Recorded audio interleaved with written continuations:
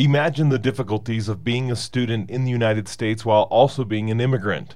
On the WSU Tri-Cities campus, Eric Johnson researches the difficulties and talks about the engagement he does in this field that helps the students as well as the teachers who teach those students. Education Eclipse, now. Education, news, and research.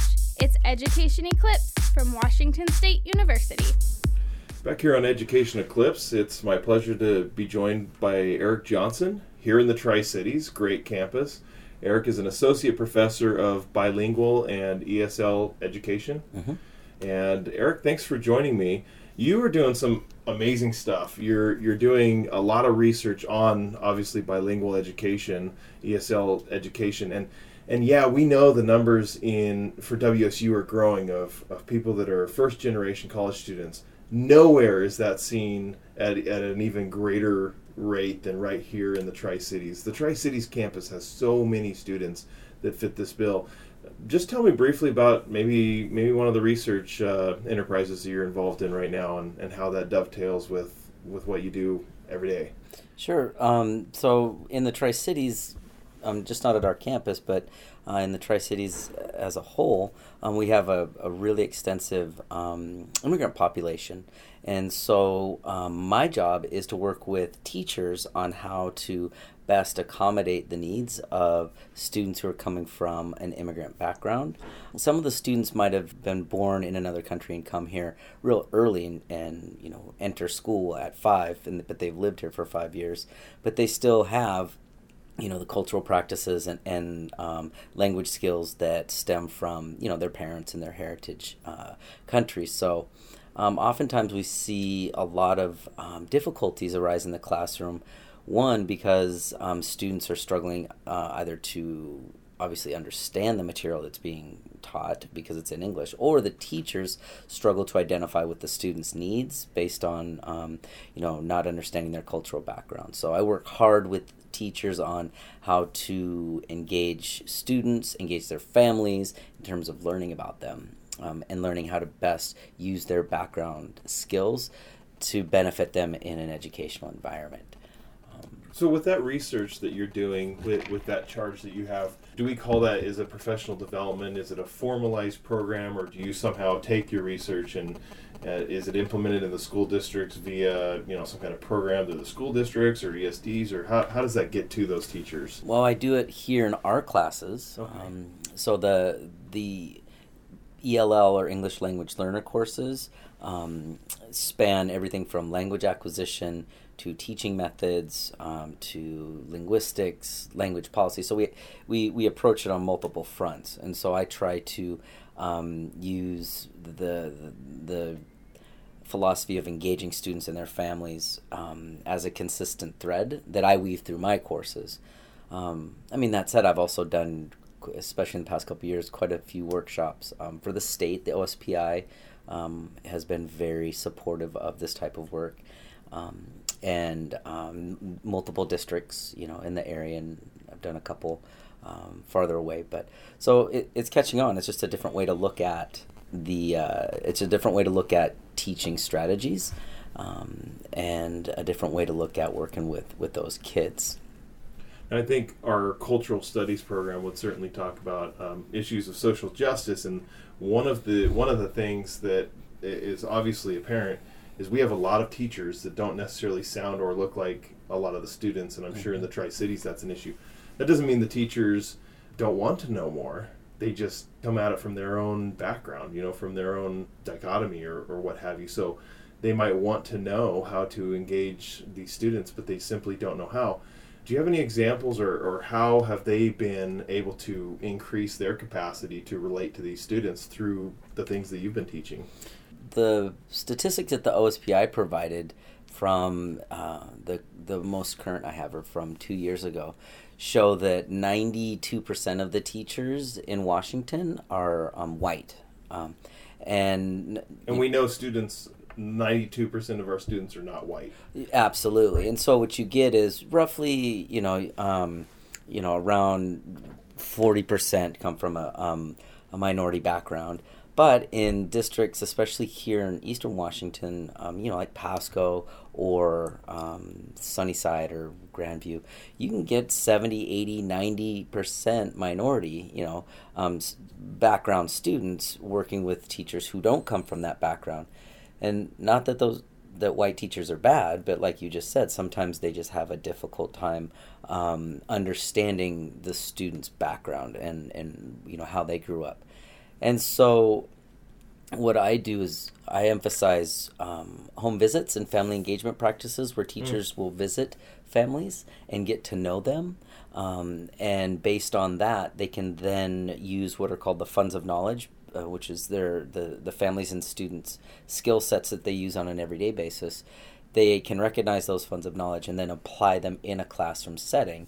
And it's pretty seamless. If kids are working at, for example, here we have a really large flea market that's on the weekends that a lot of kids will be working at. We're talking 10-year-olds to 18-year-olds are running family businesses and working 20 hours a week, on the weekend, maintaining records, the verbal capacity to negotiate, much less they're making things. They're doing all of these very rich activities that teachers can draw from in a classroom setting, so that learning things like fractions or ratios is more seamless in terms of the things that they're doing outside of school when they see how that maps onto an academic register.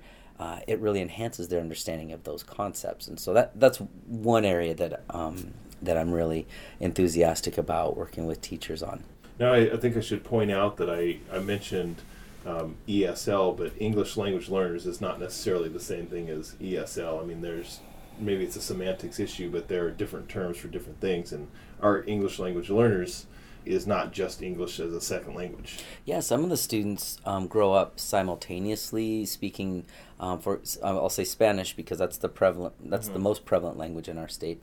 But and it's my own personal field of inquiry is with Spanish speakers. So they grow up speaking Spanish and English, but they're growing up speaking Spanish and English still from a certain community context, right? And oftentimes those skills aren't the same as the ones that are emphasized in school, and so that's showing how to connect those two sets of skills is very helpful.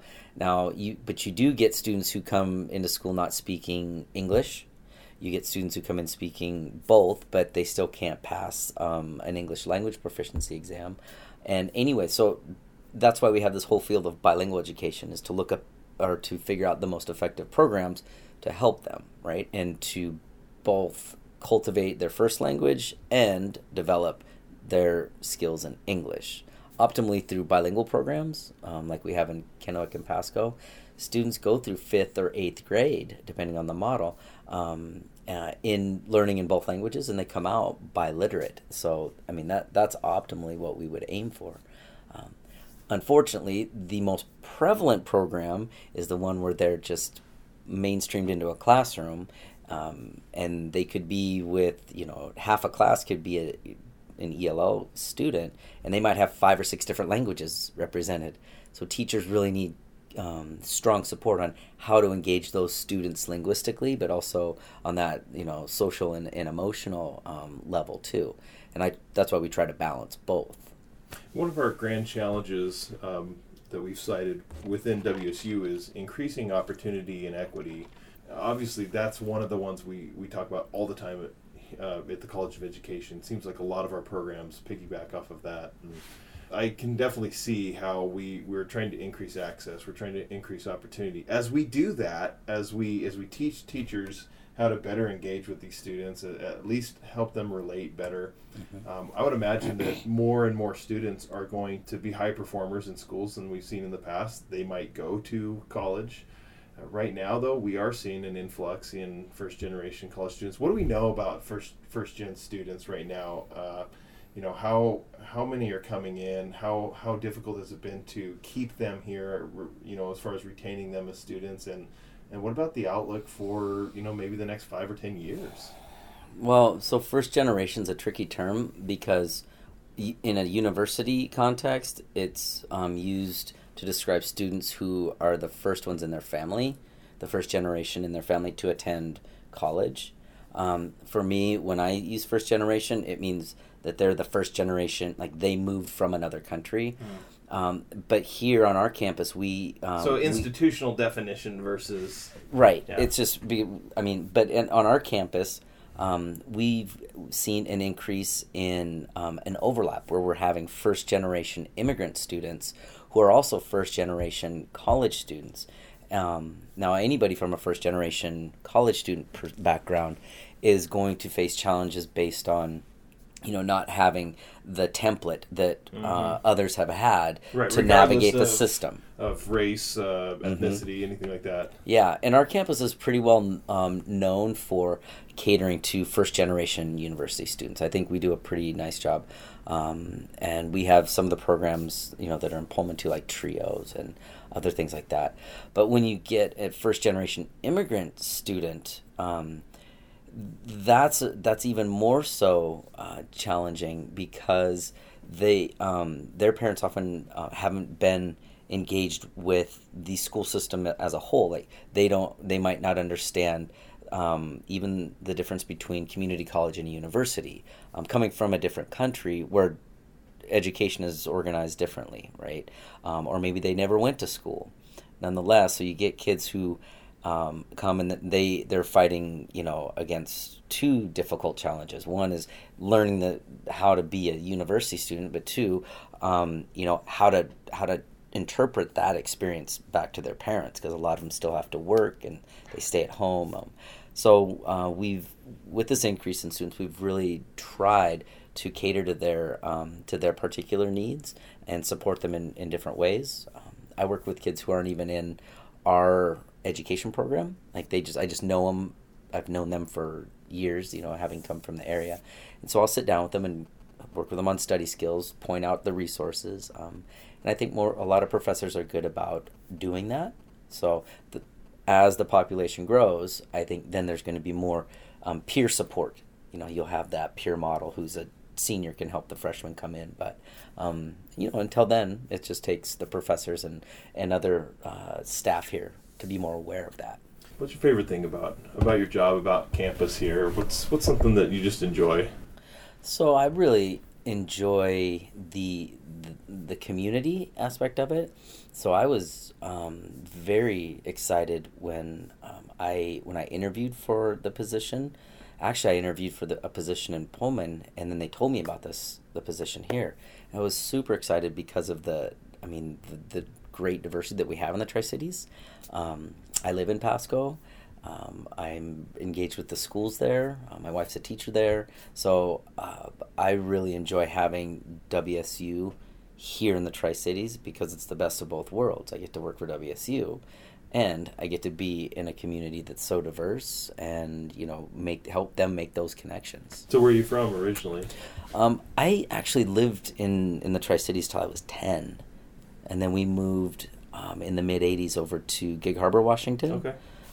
Which is like the whitest place in Washington. Pretty much. Cool place. So, and then I went to Western, and then I moved to Arizona for 11 years. So I did my PhD at Arizona State University, focused on Central Phoenix. I did my degree in anthropology. And so when I was applying for jobs, Pasco and much of Kennewick, that looks like Phoenix, just much smaller. Mm-hmm. So it has the same types of issues arise, right? But Washington's much more supportive than Arizona for immigrants and minorities. Although Arizona State does let just about anybody in. Yeah, if you've got and if you don't have a pulse, you can do their online system. That's right. Yeah. So you weren't unfamiliar with the Tri-Cities. I mean, you were a lot younger, but. Yeah, no, I knew. I just didn't know that WSU was here. So, and I really didn't come out to Richland when I lived here. Right. And I would visit. I visited all through high school. We'd come for the boat races, and so. But slightly less rainy than Gig Harbor. Much less. Yeah, it's just like it's in the summer. It's just like Tempe, except 10 degrees cooler. Yeah. Anything you want to add?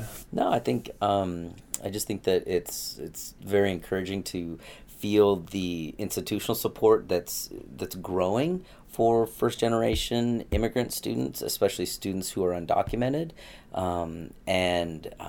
WSU, I think, is among the most supportive institutions in the state.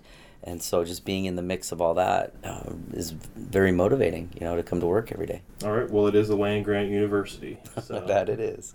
All right, Eric Johnson, thank you so much for joining me. This certainly will not be the last time we do this, so thank you very much. Yeah, no problem. Thank you for listening to Education Eclipse, a College of Education podcast from Washington State University.